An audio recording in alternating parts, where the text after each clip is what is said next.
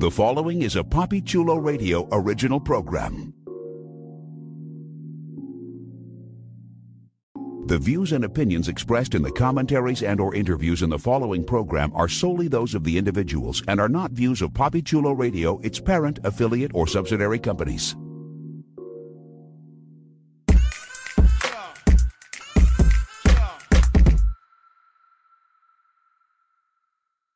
Welcome to Expect the Unexpected, a PapiChuloRadio.com original series. Papi Chulo Radio, pop culture on demand.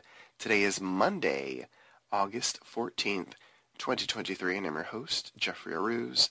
During this podcast, we'll be having an in-depth discussion on CBS's Big Brother. Please welcome my co-host, my fellow house guest, Michael Pena. What's up, people?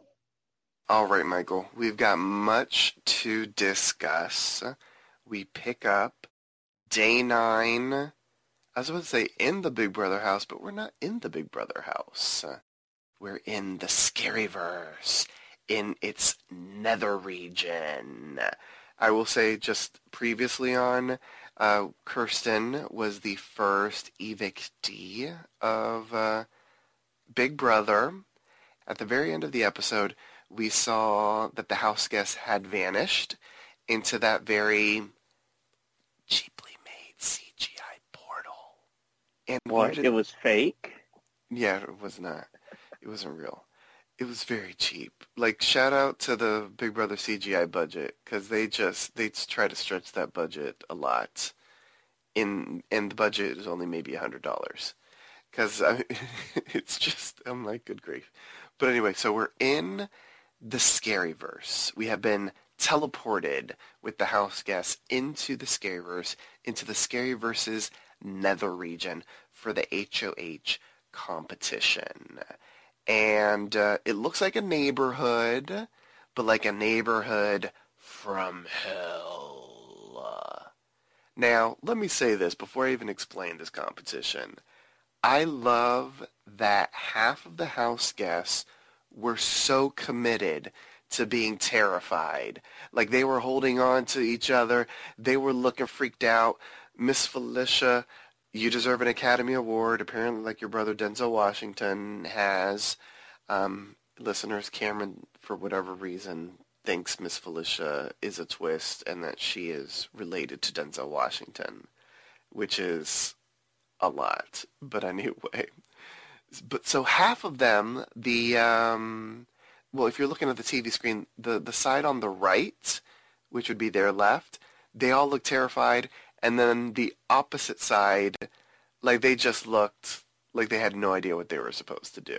Like, they just looked like they were just listening to the storyline. But anyway, it was noticeable and it was hilarious. And I loved the half that committed to the bit. So we're in the nether region.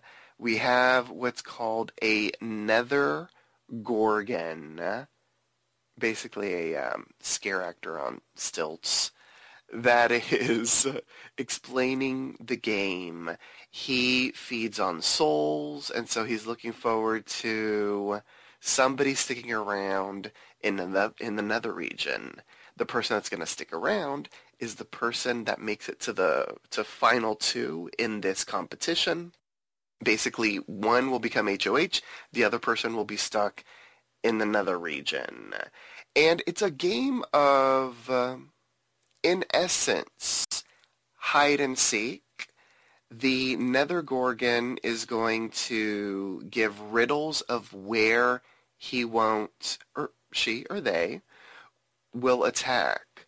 Or they won't attack, I should say. And that's where the house guests can go hide. There are like 2 porches, there's a garage, there's a shed, there's a fountain, and there's a parked car. I think those were all the areas. And, as the game progresses and there are less and less people, the amount of spots at different locations sort of disappear, kind of like musical chairs in a sense. It's like a little bit like hide and seek and musical chairs. And so by the end of it all, we have a winner. But before we get to the winner and all that kind of stuff and punishments, maybe we'll use that in air quotes, in regards to who has to stick around in the nether region.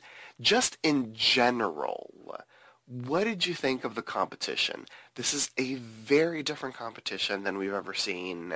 They actually had, a scare actor there and everything. I want to get your take on the competition first, Mr. Pena. I mean, honestly, it was great. I really enjoyed it. When I first saw it, I was like, okay, this is interesting. They actually left the Big Brother house. They didn't dress up the backyard or anything.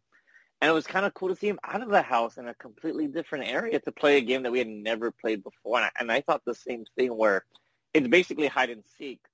But the twist is he gives you clues where you can go, and you got to go out there and you got to pay attention to these clues because some were pretty straightforward and some you had to really pay attention to what he's saying. And what's kind of cool is I like that it was limited. So this way it wasn't going to be endless, right? Where everyone's in the same spot hiding together. So it's only like max, 2 to 3 spots sometimes on each location. And it was a lot of fun. I love the ones that committed to the whole being scary and running, not like little Corey slowly jogging away. That was funny. But, yeah, it was fun. It was entertaining. It was different. It was strategic. You had to pay attention to where you were hiding because it could come in handy later on, which we find out with Jared, who unfortunately took half of that information. That didn't go well for him. But overall, I like it. I hope they continue something different. Considering it is a scary verse, I feel like there's opportunities for games that they haven't done before, and I feel like they're gonna run with that. And I hope they continue that. And I hope when they get the positive reception from the audience for this change, that they'll continue this in future seasons. And what did you think overall about this game and how it could potentially play for future comps? Since you mentioned people escaping, number one, Miss Felicia running as fast as she could, I was very impressed because she's an older woman. Like, let's just be honest. Like, I did not think that she would be able to run that fast, and she ran for her life. She committed to the bit, and I loved it. Red doing the somersault situation was delightful. Awesome. Like, everybody that committed was so damn good. It was, yeah, it brought like a reality to, a man on or woman on stilts and a mask. You know what I'm saying?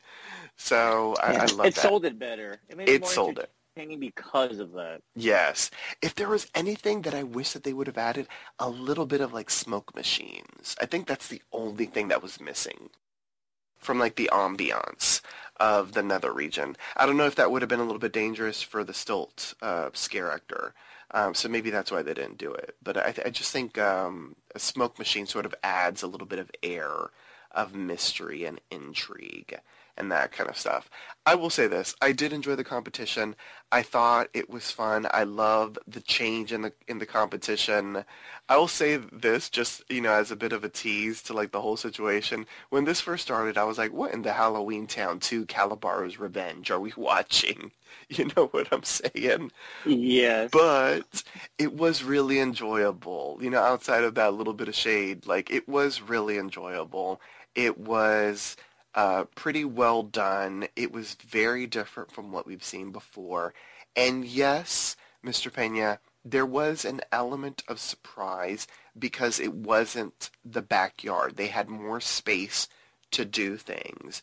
And it's really crazy how in the time that they have had the Big Brother house, they haven't done something like this before. Now, I don't know if it's because of the strike situation and they have, sound stages that are empty maybe and that kind of thing, and maybe that's why they had additional space. But I've always kind of said this to myself in the back of my head, and I'm just going to put it out there because, put stuff out into the universe and maybe stuff will end up happening. I always wondered why. And forgive me if I'm wrong for the listeners, because I know there's some people out there that probably know the geography of like the Big Brother house and like what's outside of the walls of the backyard. I know that there's like a parking lot there. I don't know if there's a lot of space there, but I've always wondered like why don't they in essence bulldoze the parking lot that's right on the other side of the backyard wall and they build not necessarily a full-on soundstage, but they build, a little area where they don't, number one, have to always shut down the backyard. Number two, it can be a permanent competition area. And if they need the parking space, now I'm kind of wondering if they end up turning it into a parking garage. I mean, the house guests would be able to see that, so maybe they couldn't do that. They'd have to really transfer whatever parking lot space is there. But if it is like a substantial amount of space, I'm surprised that they haven't bulldozed the parking lot there, moved it to another area, and like built, a location there where they can just have the competitions. So they have a space that they can always manipulate instead of having to shut down the backyard. Like, I think a permanent competition area would be kind of fun because then they can get really creative. They aren't, like, bound by that tiny backyard. Well, essentially, I'm assuming that's what the backyard is actually used for. Yeah, yes, the backyards are for competition. I feel like it's legit, but I think that's the way it was built for that purpose of being easily manipulated. No, I understand all that, but I'm saying because of the amount of times that, the house guests have to go into lockdown and they can't go outside. They got nothing else to do. No, but I'm saying that's why they can go outside. You know what I'm saying? Yeah, I know what you're saying, but I think logistics is just too huge on it, and considering they already have a cheap budget to begin with, I doubt they would put that much additional money what they already have in the house. True. You know what I mean? No, but I'm just saying in a perfect world, like your idea. Yeah. They should do something like that so that, number one, the house guests always have access to the backyard. And number two, they have a permanent area that they can do whatever they want to do with it. And they don't have to shut things down to do competitions. I don't know, I think that would be kind of neat. Once again, we know that we're not interested in upping the budget and stuff. But the fact that they did something different, and they did this in particular, if we have more of this season, that would be awesome. I would love for them to do this again in future seasons. They could keep the nether region mythology, kind of like how we have the Zangbot mythology and all that kind of stuff. They can still keep it. And Otev. I mean, they can still keep that kind of stuff, even if it's not, once again, the BB multiverse. Like in this season, they've introduced the BB multiverse. So elements like the Scaryverse and the Humiliverse, they can come back in future seasons. I mean, it's not like we haven't seen BB Comics like every season for like the past, I don't know how long BB Comics have been there. Maybe like 10 seasons, 5 to 10 seasons that we've been seeing BB Comics. So yeah, it's been a while. Yeah, so they can always do something with the Scaryverse and the Nether region. Yeah, maybe upgrade some of the CGI to the portal, so it doesn't look just like a little bit from Twitches or something. Yeah, but so let's talk about this. Okay, so this is the order in which the group is eliminated. First of all, Riley. This is so sad. Like, Riley has to go to this soundstage because she's a part of, the house. But because she was HOH, she can't play. So she's literally there for like 5 seconds. And she has to run away. I was like, why was she even taken there? But anyway, so Riley has to leave because she's HOH. She was HOH and she cannot compete. And then the Nether Gorgon ends up attacking, in air quotes, Cameron, Blue, Nicole, then Jag, Matt, and America, then Corey, Miss Felicia, Red, and Bowie Jane, and that left Jared and Heisem. And much like you were saying, Jared had read one of the clues. So the final situation isn't really a clue or a riddle that the Nether Gorgon was saying. There were 3 etched phrases throughout this neighborhood area, and combining the 3 phrases turned into a sentence. Poor Jared had noticed one of the phrases, and then he found another one, or he had known where another one was. He combined those 2, so he had 2 out of 3, and it was wrong. I mean, he had a 50-50 chance of being right about the situation, because it was two areas, two porches that they could go hide in. And there were keys, and, you open the door, and if you open the door, you're the HOH, and if you can't, you're stuck in another region. But this is a true testament to the phrase, if you don't have all the information, you might not be right. Because Jared, he did a little happy dance because he thought he won, and he was wrong. And so it was Jared and Heisem won HOH, and Jared stayed in the nether region for, it looked like it was maybe about a day, day and a half, something like that. Maybe even a little less, maybe like a full day or almost a full day. I will say, I was like, oh my gosh, Jared. Like, I felt so bad for him. He thought he won. But to be quite honest, it's probably the best that he didn't win. Because he was playing two sides and he would have had to show his cards a little bit too quick. What did you think of poor Jared almost winning, but Heisem, beast moding the competition? Like, that one time when he ran in front of Red and, took the spots in the tool shed, very impressive with Heisem. No, he's playing to win it. And I think it's just him. I feel like he's very competitive. And I feel like he didn't catch on till later, damn, I'm already playing tough. They already know, screw it, because he didn't want to initially win it. But then he's like, I've already gone this far, so to speak, and it's I'm going to go for it. And then and I knew, I was like, man, that's smart. He sees it. It's so hard to see that etching on the side of that car. Unless you're going specifically to that side, you're not going to notice it. And had Jerry just taken the time to look for that last one, but I know he hadn't gone to the shed before, if I'm not mistaken, so he had no idea that's what the other etching was. And I remember seeing it, and I was playing out man, I know Heisem, because you had mentioned it last week. Heisem wins it. How does Jared lose it? He knows where the etches are, but he only knew of two. And as soon as I saw him go to a door, I'm like, oh, he didn't get that other one. It says don't. And I really like the fact that Big Brother did that. It didn't say oh, fine, 486. They specifically put don't just in case you didn't have the full clues.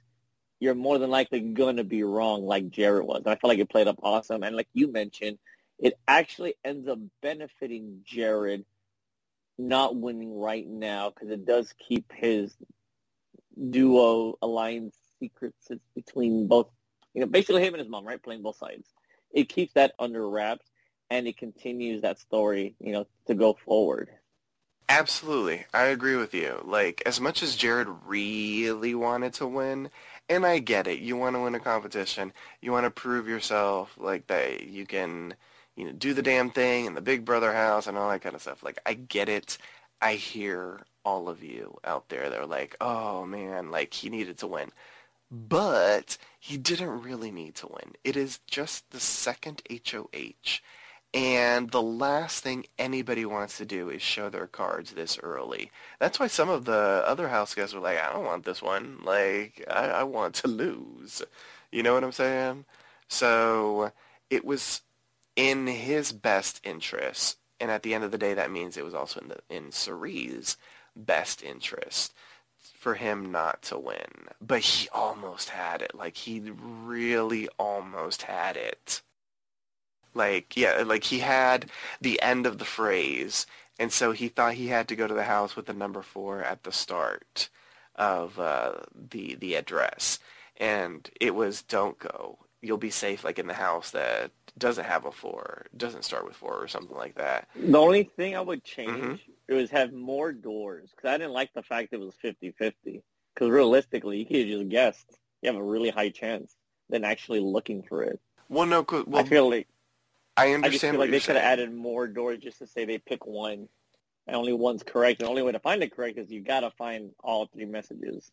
Well, the problem is, I get what you're saying, but when you only have 2 people left, if there's a third door, and let's say both of them don't pick it for whatever reason, they don't pick the right one, so they're both in wrong ones, you don't have an HOH, Twist right there. You got a twist. The Gorgon is the HOH. The Gorgon is not the HOH. You know they're That'd not be paying amazingly the hilarious. scare actor enough money to be there for an entire week. That could be America's Monster. America's Monster. Oh gosh, I can't. But props, kudos to this HOH competition. Very well done. And future house guests out there, please commit to the bit. Commit to the bit like Miss Felicia, like Blue, Red, Cerie, who else was on that side? Izzy, Matt, like they all committed to the bit. The one thing though that I was worried is like I hope somebody was there to explain to Matt the situation. Like now, especially after what we discussed on Thursday, like I'm really concerned about Matt and them being able to accommodate for him because I also learned one thing, and we were totally wrong, Mr. Pena, in regards to the diary room. Apparently, former house guests were saying on social media that they don't see Julie in the diary room. There is no screen in the diary room. Like, they only see Julie in the living room and that sort of thing. So when they say, you look beautiful, it's because they had seen her in the living room. They don't see her in the diary room. So the fact that they didn't think to accommodate Matt with like a light that flashes in the diary room, I'm like, come on, people, y'all need to figure something out by Thursday. Because like we were saying, like I was like maybe she could do some sign language because I don't know if Matt knows sign language and that sort of thing. But if he did, then, or at least, just like a sign, like a wave. But he can't see her in the diary room. Unless you have a producer there. Exactly. Which makes me wonder, how does he do his diary room sessions? Like, do they have to like? I know he can hear a little bit. He's hard of hearing. So I don't know if they like put the volume up from the the producer or PA. I don't know who is Big Brother when they're in the diary room. But who if anyone's there, they should like pump up the volume or something. And be like, you may leave or something. Yeah, I don't know. They just need to figure it out. Like they need to figure it out. Now I'm looking at all these competitions, and if Matt is competing in it, I'm like, I hope that there is a way for him to be explained what they're doing. I know they explain a lot more than they show on television. That is true. Because they do basically have to, like, do you understand? And I figured this out on some of the older seasons. And when I saw Big Brother Canada, after somebody broke a rule and said, he never told us this, they played the clip where they talk about all these additional rules that was edited out of the ones that they showed on the show, and explaining, hey, this is that, you can't do that, you can't do this, do you understand, do you have any questions? And they're like, no, okay. So that's kind of cool to know, because not a lot of people even know that it's just not what we hear. They actually go further, and they actually stop, like, hey, are there any questions on the rules or what needs to be done? Because sometimes you're like, wait, what were the rules again? Like, what do you need to do? And some of it seems sometimes complicated depending on the game, but they're able to, like, re-say it. But you bring up a really good point. I kind of hope there is a way, because he is hard of hearing, because I know I saw the conversation right now on the live feed with Riley, and, like, they're at a good distance, but he's staring at her, so obviously he could be reading her lips, right? And then I saw where he they does that. got closer, where he was, like, speaking it, like, he turned his ear towards her, and, like, she got closer to, like, say whatever she was saying. So, like you said, I'm pretty sure it's difficult for him, but I really hope they are doing something that we're not seeing, at least for the games and for the competitions, to try to level the playing field for him. Exactly. Because my whole concern is if there isn't somebody there physically and they're, so he doesn't have the lips to read. If he's just, like, listening, like, is it loud enough and that sort of thing? That's the only thing. Like, I'm concerned about him having the same advantage that someone that can hear has. Like, he shouldn't be at a disadvantage because he's hard of hearing. Like, they should be doing the most to accommodate him because he is hard of hearing. And with what we saw on Thursday, like in the back of my mind, I'm like, are they really accommodating him? So I hope that they have taken all of that into consideration, because they were very proud of, like, this is our first hard of hearing contestant, house guest. So I hope that they are doing the best to accommodate him. All right. So are we done talking about the nether region? I just want to make sure before we head back into nomination. Big Brother house, yes. Okay, so Jared has remained in the nether region. We will talk about him in a moment. Heisem is HOH. He appears in the HOH room after opening the door. He teleports. I will just say this, because there are nooks and crannies and stuff where, the crew and that sort of thing, they can get into places, when house guests aren't there and that sort of stuff. We've seen, like, tables change when, like, they're outside competing and they return, and all of a sudden there's new stuff in the house. I love that they're taking advantage of the nooks and the crannies to return these house guests. I mean, clearly they're not teleporting, but they're using, probably crawl spaces and that sort of stuff to bring these house guests back. At least that's what I'm assuming, because it genuinely looks like all of these house guests are surprised that people are, like, randomly in the house. So my assumption is that they are using, crawl spaces, because behind all those walls there's like a hallway and stuff where, there are camera crews and that sort of thing. So I'm assuming that's how people are getting back into the house from, like, the nether region. But maybe I'm just wrong, and maybe they're all just acting, and they're told, we're bringing somebody back, stay over there, and then act surprised. Like, I don't know. Anyway. No, I'm pretty sure every room has an access into the room, because I'm pretty sure they're not going to have a room with only one entrance. God forbid something happens and the door's locked or jammed. They have other ways to get in. It's basically a puzzle of a house where they can have access at any time. Okay, so we're thinking the same thing, that they're using crawl spaces or, hidden doors and that kind of stuff. That's what I think, too. Okay, so Heisem is HOH, and Heisem is very direct with his own people, the professors, I love it, as well as the other side of the house, on who his targets are. And his targets are Riley, Matt, and Cameron. Riley in particular, because he had heard during her HOH reign that she was concerned about him and that she was, in essence, targeting him.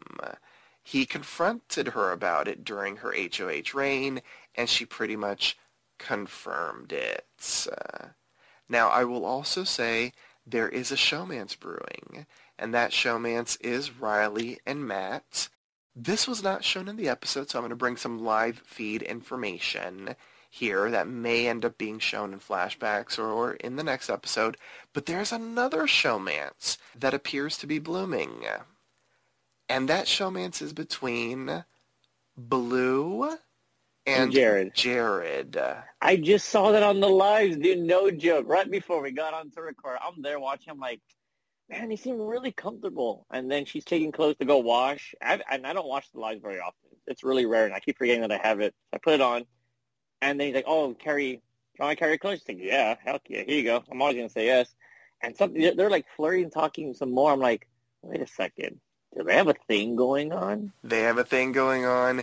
He even told Sari, and they have to include this in the episode, because he was talking to her about showmance, and her face was kind of like disgusted in a good way. I don't know if she's heard the term before. I don't know if she's just not down with showmances, but like her face was like, it's like a face only a mother can make. It was just beautiful. So I hope they end up showing it, because it was fantastic. So we've got that showmance that they didn't show yet, that maybe they'll show in the next episode.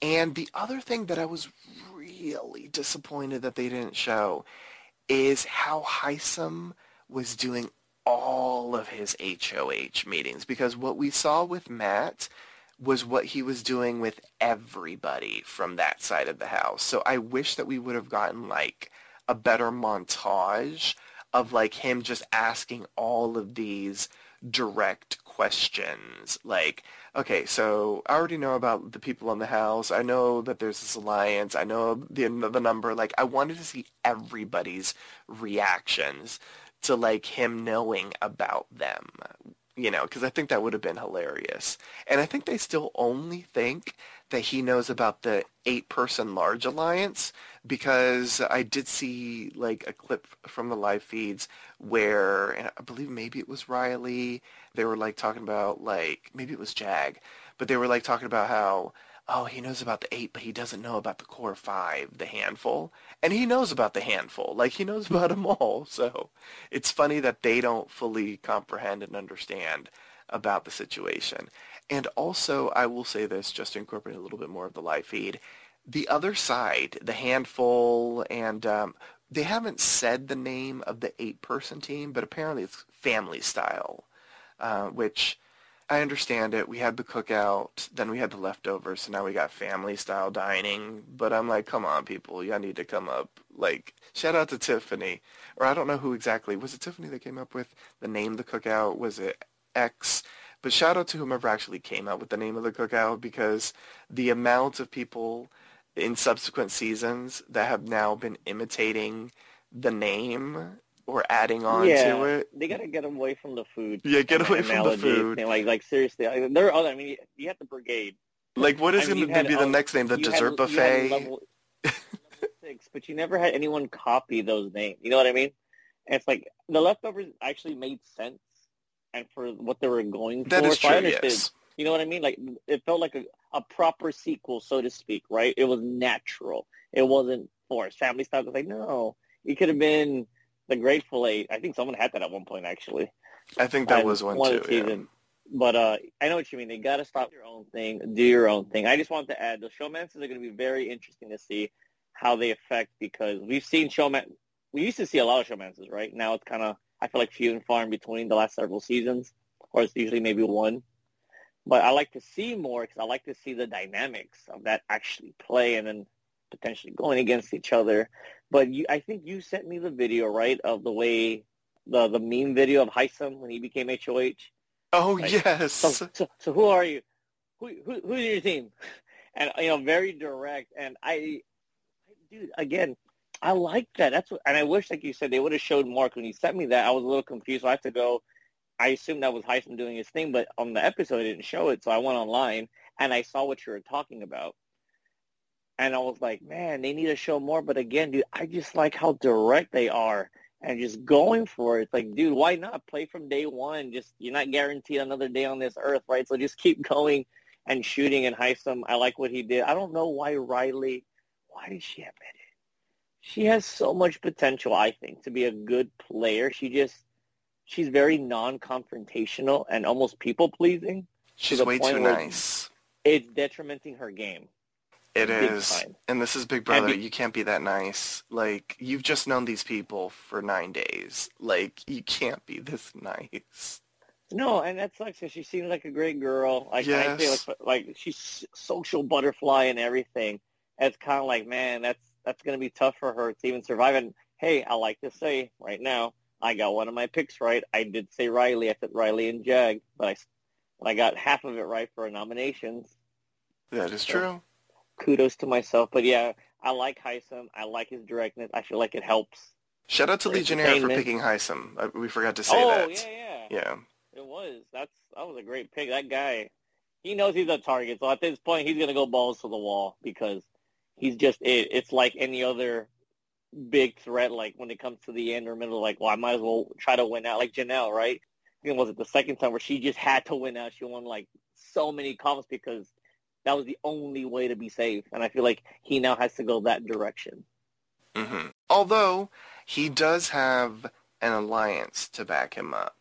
So there is that. Very true. But he doesn't have a duo based off of the information that I've gotten from the live feeds.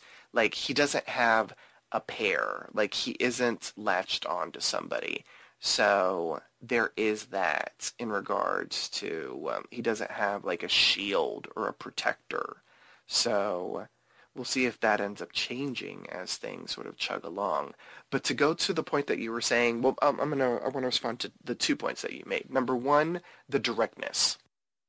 I don't know if we're going to get that from the handful, like, or whatever the hell that side is going to be called, because I forget who said it, but they were like, with Riley is gone, then they're all going to sort of like flounder, which maybe, I don't know if they have a leader. And even though Riley doesn't see herself as the leader, I mean, she really is the de facto leader of that side. So if she is removed from the equation, like, will they crumble? Will they just flop around in the ocean? I don't know. But, yeah, because she's the de facto leader, like, that side, I think, could potentially be lost. And if they do end up gaining power next week, like, I don't see them being that direct unless they're learning tips and tricks from the other side. Like, the professors, the bye-bye bitches, like, they seem to be incredibly direct. Hisam and Izzy, the way that we've seen them play and the way that we've seen them interact with the other side when the other side was in power, like, they were both incredibly direct. And Hisam is now incredibly direct. Like, we need these types of players. Like, a lot of, like, the stuff that we've seen in the past with the bullshit, and it's like, people knowing stuff but not saying it aloud. Like, I love how direct these house guests are. And maybe it's the fact that we have older contestants in the game. Big Brother, you might have to start reconsidering casting and, like, really doing an incredibly diverse season like we have this time around, and include all ages, because the older house guests are bringing it. Hisam, Miss Felicia, like, they're all doing the damn thing. So please make a mental note of that for following seasons. And the showmances. The showmances is going to be interesting because we have a showmance on the younger side, and then we have a showmance that they're both the younger side, but Jared is associated with the other side of the house. So it's like, I could see, like, the Matt and the Riley situation, like, that is, I think, what we would call a traditional showmance. The Blue and the Jared situation, I could see that being a type of situation where at the end of the day, Jared is going to, like, vote her out. Like, you know what I'm saying? Like, this isn't going to be one of those, it's going to be beautiful when he does. Right? Like, it's going to be one of those dramatic ones. Like, I could see him voting her out. Like, 100%. Like, and, like, ruthless, just, like, without a doubt. Like, it's not, I don't think, well, maybe we'll see him, like, oh my God, should I? Like, we'll see, like, that diary room type of stuff. But when the decision has to be made, like, he would vote her out. Like, I could see that happening.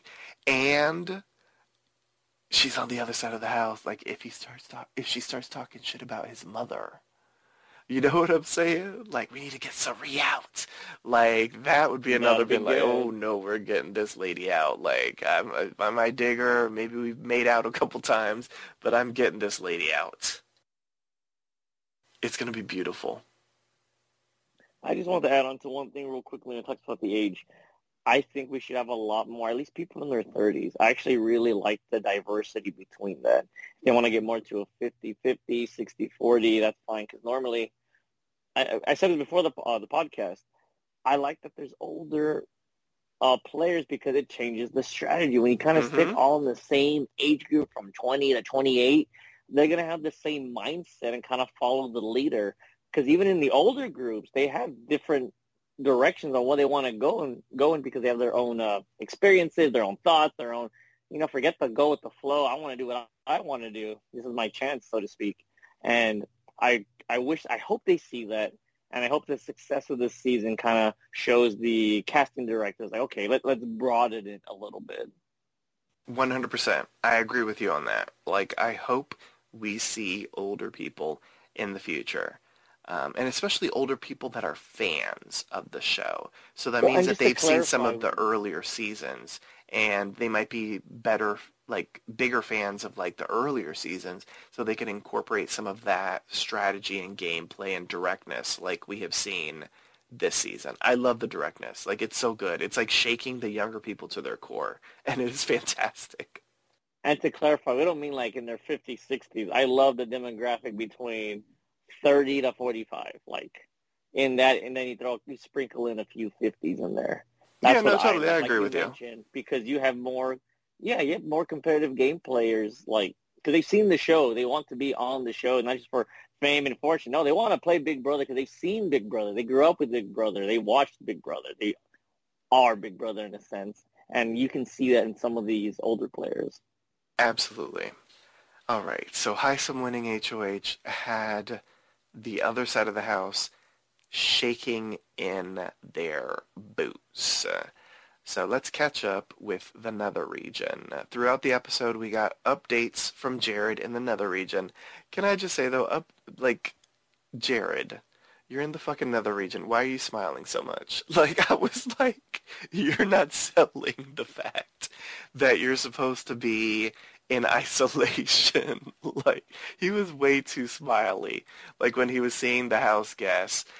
So I guess the Nether region is kind of a combination of, like, solitary confinement, a punishment that we've seen before. Like, it's like all of those, like, isolation punishments that we've seen in the past on Big Brother. Except Jared was way too smiley. I do love that the house guests were able to see him. I like that he was able to see them. I will say the two times I think it was that we saw Jared on the memory wall screen, and Sari was like, "We love you, we miss you." I was like, "Oh, she's being a mom. She's saying basically, I love you, and I miss you." I was like, that was a smooth way of doing it, Sari. That was smooth. I like it. I liked that a lot. So, like I mentioned, Jared was gone, I would say like about a day, maybe 12 hours, maybe a little less. I don't think it was more than a day, but maybe, who knows. He was gone for a substantial amount of time, though. He ends up returning from the Nether region, and then the house gets a transmission from the Nether region, aka a message in a bottle. And it basically said that the Nether Gorgon is hungry for more souls. So at a certain point throughout the week, the Nether Gorgon is going to need to be fed again. And Jared is going to have to select the people that will be going to the Nether region. And sometimes there will be something beneficial. Sometimes there will be a punishment associated with going to the Nether region that week. And for the next person that's going to be going, that Jared is going to have to select, that individual will be immune from being nominated because they will not be there for the nomination ceremony. So there's like this whole dramatic moment where Jared has a difficult decision. Like, Riley pretty much immediately is like, you need to save me, you need to save me, you need to save me. I'm the target, you need to save me. Jared ends up having a conversation with Heisem, who's the HOH, and Heisem is pretty much like, you can do whatever you want, you just can't use it on Riley, Matt, or Cameron. But, anybody else, it's perfectly fine. Do what you got to do. Here's my whole thing, and I don't understand why Jared didn't do this. Well, first of all, the way that Heisem and Jared talked, like, I don't feel like... I now wonder, and I don't know if I've observed this, like, really explicitly in the live feed, so this is where I'm slightly confused about the dynamic. I don't think maybe the majority of the professors know that Jared is a double agent. I think only a select few know that. So I was like, okay, so Isom doesn't know that Jared is on his side, based off of just their little interaction about who could be safe. But anyway, maybe I read that wrong, or I don't know. I think I'm right, though. I don't think the majority of the professors know about Jared. And I mean, clearly not about Jared and Sari, but I mean Jared being a double agent. I just assumed only Sari knew he was a double agent. Well, I'm assuming Sari and clearly Izzy. Izzy Fields knows. Oh, yeah. Other than those, yes. The less people that know, the better. True. Yeah. No, you're right. This is the Big Brother house. You know, a secret can be exposed quickly. So here's my whole thing. And Jared, I have been enjoying you, even though you have made some dumb decisions in the house that have been on the live feeds. But I have been enjoying you so far. Why the fuck did you not say to Riley, you know, I'm going to try to use it on you, but the problem is the HOH just threatened me. If I use it on you, I get nominated. I mean, why don't you say that? I think that would have been the easiest cover for what you were trying to do. Like, that was just so obvious to me. But Jared doesn't say that. He's like, you know, I'm gonna try. I haven't made my decision. I'm gonna do what's best. And after chatting with Sari, you know, Sari was like, you know, you can't pick Riley. Like, you are gonna expose your cards, and you'll draw a line in the sand and all this kind of stuff, and whatever, and any type of analogy and simile and metaphor that you can include there that is appropriate. She was like, you can't do that. You know, why don't you pick someone like Jag? And this is that or the other. And so he ends up picking Jag. And so Jag gets sent to the Nether region, and Jag is safe from being nominated. I don't know if he's safe from being a replacement nominee, but he's not even on Hisom's radar anyway, so that doesn't even matter. You know what I'm saying? No, I do. And to kind of go off what you mentioned before, I agree. I think that was a missed opportunity for Jared to kind of save face, but at the same time, I don't think he seems like he cares too much, or he didn't play it as well as he probably could have. And I think the group is still cool with him enough to where he could still save face, even if Riley heads out that week. But I wonder. Oh no, he knew. It was just interesting to see how that moment was going to play out. But what I really liked was the fact that there's a special random power to save somebody, and I really hope that continues. And like you mentioned, right, it could be something positive, it could be something negative. Because going forward, it could be something beneficial to get like second place almost, because it could serve a purpose for your group or for yourself. And to see Jared kind of have that ability, and the only thing I want to say is, because we don't know the full, I have to look at it again to see what specifically it was. I don't think he cannot be nominated for the week. That's what I understood initially, because they even heard he couldn't be replaced, or it could just be nominations, right? But let's say he can't be replaced either, Jag.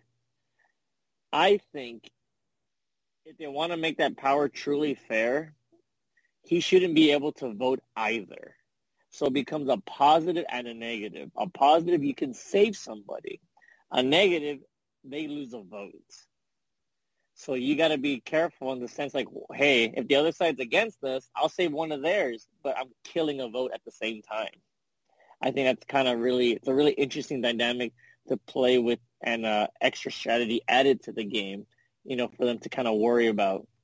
And I really hope they kind of play with that more going forward, to where it's a positive and a negative type of punishment or a gift or power thing. Because I like when they can add things like that seem a power that is balanced and not one completely unfair, like a stupid immunity amulet that keeps you free from the block for 3 weeks. It can't be nominated BS. This is kind of like, it's a give and take.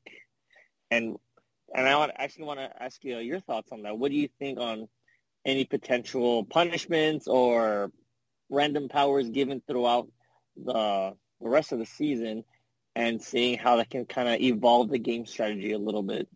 I'm here for it. Like, I like it. Like, they have so much they can do with this BB multiverse situation and creating powers for the good or for the bad that will change the game in unique and interesting ways, or bringing back powers from the past that we haven't seen in a while. Like, all of that kind of stuff can be easily brought into the game because of this multiverse situation.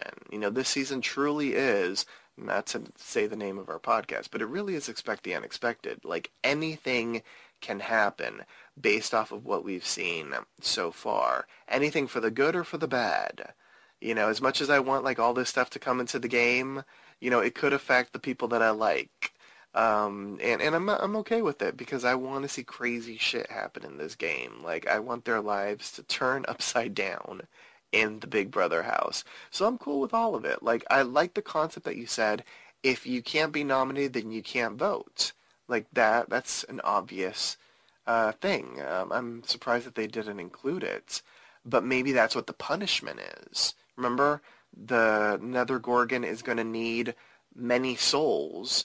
So if Jag returns and there's another soul that has to be taken, which, spoiler from the live feeds, another soul does get taken, I wonder if that's the punishment for the other soul getting taken. Like, is a vote going to be, like, removed? AKA, will they not be able to vote? And I wonder, maybe it's like a secret type of thing. Ooh, could you imagine if it's a secret type of thing where the house guests can't tell that they will not have a vote? And so they go into the diary room to vote, but Julie's like, based off of your nether region punishment, you cannot vote. You may go back inside the house. Dude, that's exactly the way, I noticed it this time, this is exactly how Survivor's played. That's exactly what has happened before. We've had people where they risk it for a power and they lose their votes. Or in exchange for a power, they lose their vote, but nobody knows. So they go like they're going to vote, and there's a little thing normally where they write the name down. Instead, it's a blank piece of paper. I mean, a paper that says, you lost your vote, you cannot vote. And that would be really cool where for one, they can't tell they lost the vote. Or it'd be dumb for them to say anything, right? Well, I mean, they're also on camera and there's microphones every place. So, like, they're monitoring if you can't tell, you know? But it doesn't help you, right? Like, to say anything to begin with. But that would be really cool, man, if they do. I hope they go that route because I feel like I'm feeling a lot of Survivor added elements, which they needed because a lot of great things Survivor does. And I feel like Big Brother is just really lacking, getting dry, getting stale, and adding these little things that make it more strategic. More gameplay. Well, like you said, it's not just numbers, because that kind of gets boring, right? You just need one dominant side and it's over.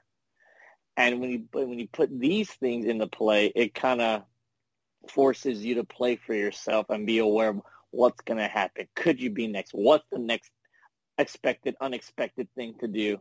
So that would be really cool to go in and be like, pretending you vote, but I got no vote at all. Yes. I love how you just said they should bring some more Survivor elements into Big Brother, because literally, I think it was yesterday, I think it was Jared. Was it Jared? I think it was Jared that was telling his mom, he was like, Mom, this is Survivor. Like, you can't think like you're on Survivor.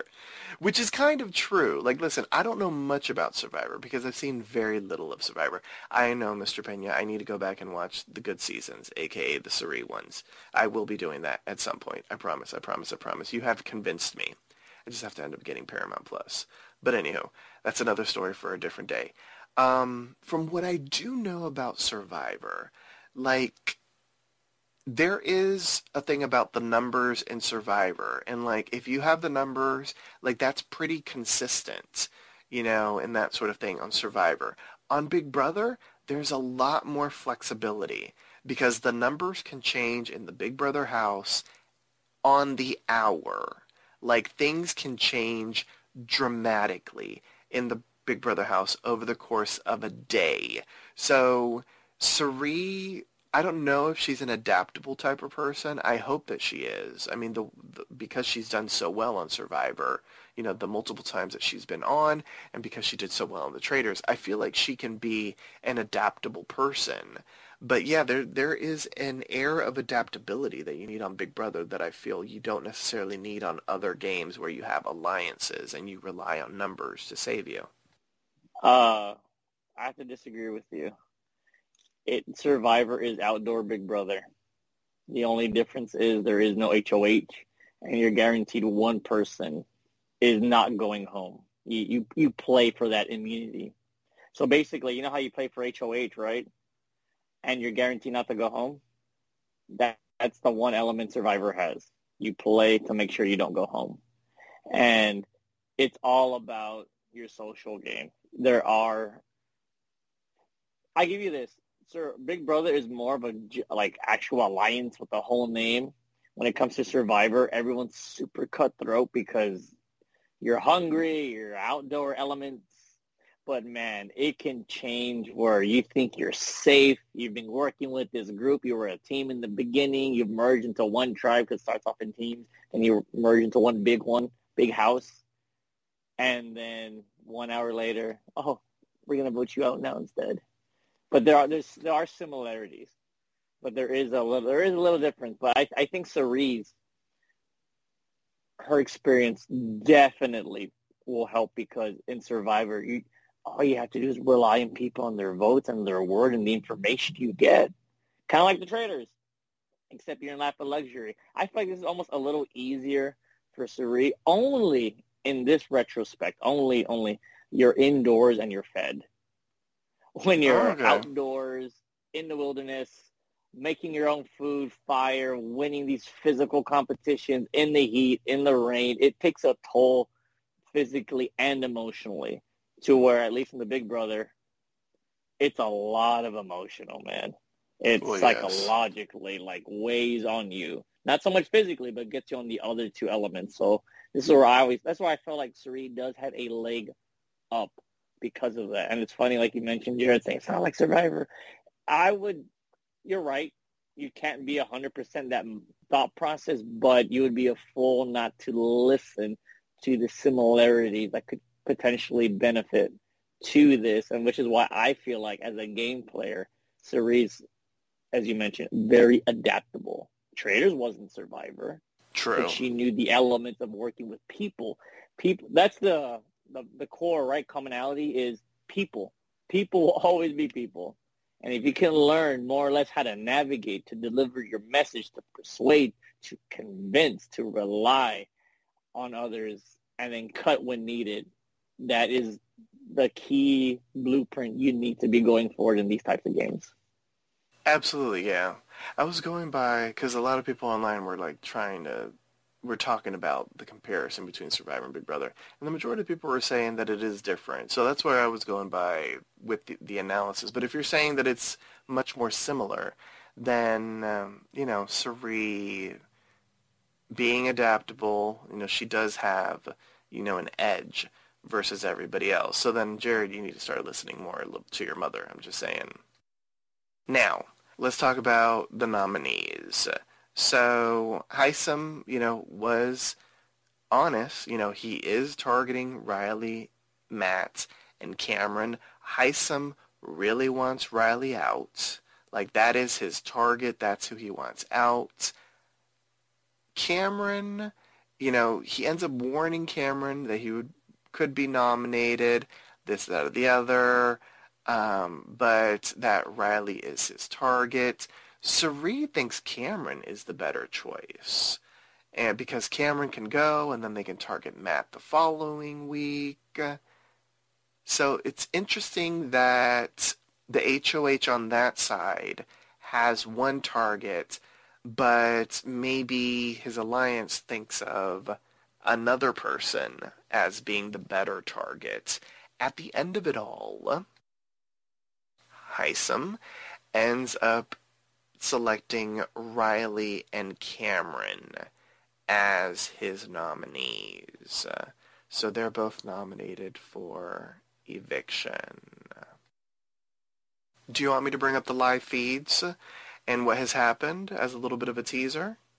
Yeah, might as well, because that's pretty much direct, right? There wasn't a surprise because he talked about it in the episode, and I picked Riley because I feel like she's a social threat. And with Cameron, I haven't seen much of him, but it's the other side of the house regardless, so I can see why they want Riley out, and I can see why Cerise will want the physical out. Considering the way Riley's been playing, she seems like she'd be a very potential flip-flopper. Mm-hmm. Absolutely. Yeah, I wasn't surprised by the nominees. Heisen was very direct about it. I like the nominees. And if I'm being fully honest, I think Saria's right. I think Cameron should be the one that's evicted. But Heisem is going to wield his HOH power. And I think everyone is going to fall in line and they're going to vote Riley out. But, anything can change at the Big Brother house. Like after the veto meeting, which takes place today on Monday, like there are 2 days of downtime where all they're doing is talking. There are no competitions. And so it's like, you start really considering and reconsidering and questioning and double questioning, like anything can happen. To give a preview of what's to come, I mean, we're clearly going to talk about this, in a bigger way on Wednesday, but the individuals playing in the veto competition are Heisem, Riley, Cameron, Blue, America, and Matt.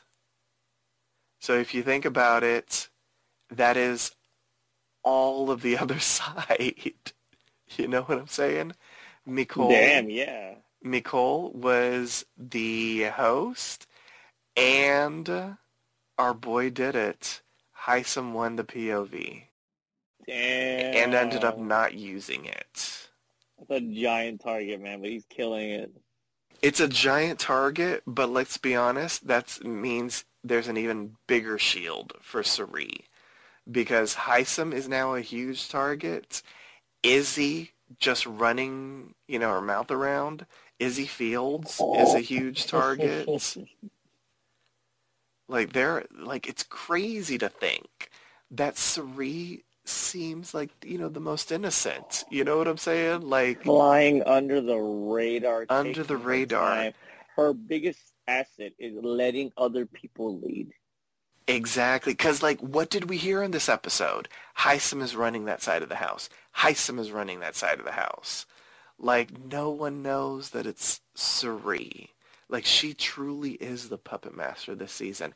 And I said this before, and I'm going to say it again, but I don't mean it in the way that I'm saying it, because I don't want her to leave. But good grief, that other side is so dense that they don't see Sari as the biggest threat. They should be gunning for Sari to get out of the house. And they don't care. They're just la-di-da-di-da. There was something that happened in the live feeds, I think it might have been yesterday, where Jag was talking about the other side. And what's fascinating about this is clearly there is an understanding that the house is split. So each side knows that there is a side, but one side, the professors, they know everything about the handful/the family style side of the house. The handful/family style, they really don't understand the dynamic of the other side. They just think it's maybe disparate groups of people that, vote together, but that aren't together. They don't understand sort of the hierarchy and how well developed and well communicative the other side of the house is. And I was like, okay, y'all think you have a good read on the other side of the house? You all have the Cliff Notes. You all have a pamphlet about the other side of the house, whereas the other side, they have a 500-page novel on your side. It's interesting to see how clueless one side is about the other. It's fantastic. The Big Brother house isn't that big, so that means people are zipping their mouths. As loud as some of these house guests are, they're zipping their mouths when it comes to the important information, and I'm loving that. I am loving that completely. I mean, yeah, the easiest thing to do is play dumb, right? Or, again, you have the other side of the house, that's the younger side. They're being very naive about what's happening and their assumptions. Granted, though, the professors only know everything thanks to Jared. True. So it's and nice to have a mole. Bring Jared up because him and his mom become that X factor, and what would have been like a normal type of season, I feel like, or one side would have really knowingly dominated, and now you have a side that thinks they could dominate but isn't because they've lost now, but Jared leaking that information completely changes their strategy or potential of winning because they don't have the information. And had Riley been strong enough, or even that side smart enough to realize they know there's a split, keep Kirsten. And we talked about this the last time. It made zero sense because it is there. She became, I want to say, and again, it was said, a guaranteed number for you. So what's interesting to see now is that side will fall because they're not willing to take a strong stand in fear of confrontation or being targeted, to where the other side is just going balls out. Let's just do this. I hear someone's just like, hey, I got this. We're going for it. You're after me? Wait, who are you? Who are you with? No, with me, right? I already know. Just tell me. I just want to hear from you. Okay, good. I'm going after you guys. Right? There's no surprise. And I like to live, as he said, with integrity and directness. I'm going after you guys. And they're like, wow. No one said they're going after us. So what, week 2? So I feel like it's thrown off what they would assume the game would have been like. And I'm really enjoying it. Absolutely. I agree with you. Like, yeah, the way the professors are playing is absolutely brilliant. Like, I don't know if the others are going to be as direct. Like, I can see Heisem clearly, and I can see Izzy, like, being that direct when they are HOH. Like, I don't know if anybody else will be. Like, that's Power going to be... reveals a lot, remember? Exactly. No, so that's what's going to be know. interesting about it. Like, will any of the others be as direct? Like, oh gosh, there's a part of me that really wants to see an Izzy HOH because I feel like that's just going to be so batshit crazy and cracked out in the best way possible. Like, I'm going to be here for Great TV it. right there. Yes, it's going to be spectacular television right there. Like, yeah, an Izzy HOH is like a dream because I feel like it's going to be like a Frenchie HOH, it's going to be like a Devin HOH, but in a better way because I feel like she's going to be much more methodical, but it's going to be a roller coaster ride, and I think I have VIP passes for that ride. Like, I want to be on that ride. It's going to be a nutty week. The fact that they don't show Izzy a lot on the actual show, and she is a huge part of, like, the machinations of the professors is really a crime. Like, they have no idea what they have with Izzy, and, like, some of the shit that comes out of her mouth, it's like gold, and they aren't putting it on the show. Like, they do that at times with people. Like, they give them a very different edit on the show than they are on the live feeds. Like Joseph last season, he was very strategic in a lot of like the Leftovers' decisions, especially, when the Leftovers were like for real before Kyle, you know. But, like, when they were good, Freaking like, Kyle, man. yes, he ruined the whole thing. Like, the way that he questioned their loyalty and thought that they were... No, he didn't save himself, bro. He was all about himself. No, he was all about self-preservation, and he ended up using microaggressions and stuff to... It was just so stupid. Like, the ones that the ones in his alliance that he was so hell-bent on, they're jumping ship, they're in an alliance to conspire against me, were like the ones that were the most loyal to the alliance and the ones that were the most down for the cause. Like, it was just the way that he, like, looked beyond their loyalty and just saw the color of their skin, and they were like, they're conspiring against me. Like, it's just so stupid. And look, to be fair, and just to let you know, because people need to understand the difference between condoning and understanding. I understood his initial mindset because it was just, hey, what if it's a 2.0, right? But the fact that he went deeper down the rabbit hole rather than just making a quick, like a quick comparison, right? I feel like it was an initial fair comparison. But he went crazy down, like he went in a negative route. And it showed his true colors. And it got me upset because the bus driver, forget his name, Terrence. It made me feel bad because he was down because he wanted to play. And he was out. And then he felt used by Kyle. And I was like, God, that's gonna sour his big brother moment. You know what I mean? Like this man took it away from him because of the way he thought. And it was very sad to see, man. That was just a very disappointing how that went down and how he quickly spiraled. And the sad part was it revealed his sad ignorance, hating heart of fear. You know what I mean? And it ruined that part of the game for those contestants that were playing a good game. Like, if you want to punk out, okay, punk out. But don't, man. I hear what you're saying. This is the BB25 podcast, not BB24. But I do have to respond to what you said because I don't fully agree with you.